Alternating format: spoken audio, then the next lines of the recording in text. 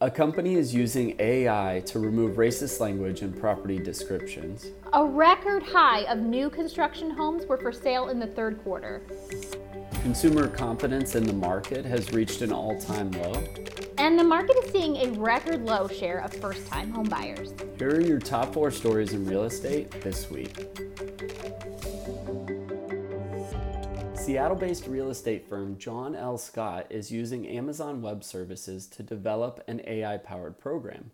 The program's purpose is to help homeowners identify and remove racist language in their property title documents. Justin, it's 2022. Is racist language still found in a lot of real estate documents? Unfortunately, yes. Racist language has been used in racially restrictive covenants that still exist today, saying who can buy, sell, or live in a property based on their race.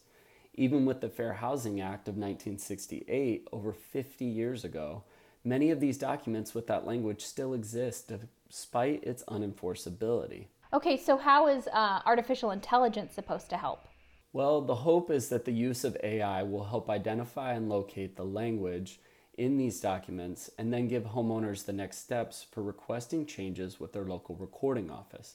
The program is called the Driving Change and should help make a pretty complicated process somewhat simple for property owners. New construction accounted for a greater share of housing inventory in the third quarter. A whopping 29% of homes for sale were new builds, which set a record high.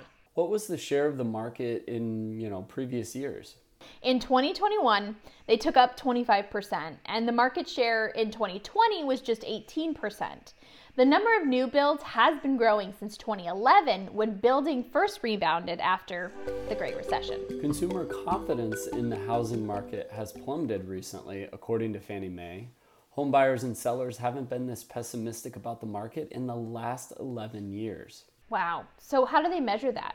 So Fannie Mae collects this data through the Home Purchase Sentiment Index every month. And unfortunately, consumers' feelings about the market have been on a decline for the last 8 months in a row. Between September and October alone, the percentage of people who think it's a good time to sell dropped sharply from 59 to just 51%. So what are the concerns that home buyers are having? Well, given the rising mortgage rates and the continued cooling of the market, home buyers feel that it's just not a good time to buy a home overall. And what about sellers? They feel pretty much the same way about letting go of their home because they think home prices are just going to continue to drop. As a whole, consumers think that the mortgage rates will either continue to rise or stay at the rates that they're at. So people are just feeling like they're, at a bit of a roadblock right now. A recent survey from the National Association of Realtors found that first-time home buyers have been leaving the market quickly. Given all the competition, they're taking up a record low share of the housing market. How do they go about determining, which buyers are first-timers versus returning buyers? So they surveyed about 5,000 home buyers between July of 2021 and June of 2022. And they found that only 26% of the market was first-time home buyers.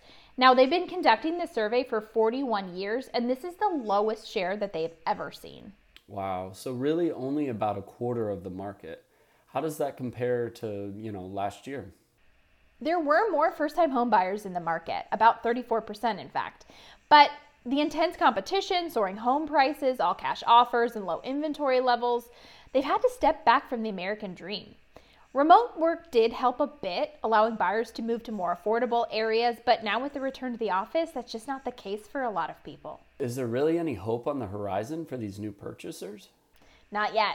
Although competition has decreased, now with rising mortgage rates and inflation, increased rents, they're kind of in the same boat still. That's it for 4 stories this week, but the news doesn't stop here. You can follow us on Instagram, subscribe to our YouTube channel, and go to our website for all the latest in real estate. Thanks for joining us. We'll see you here next week.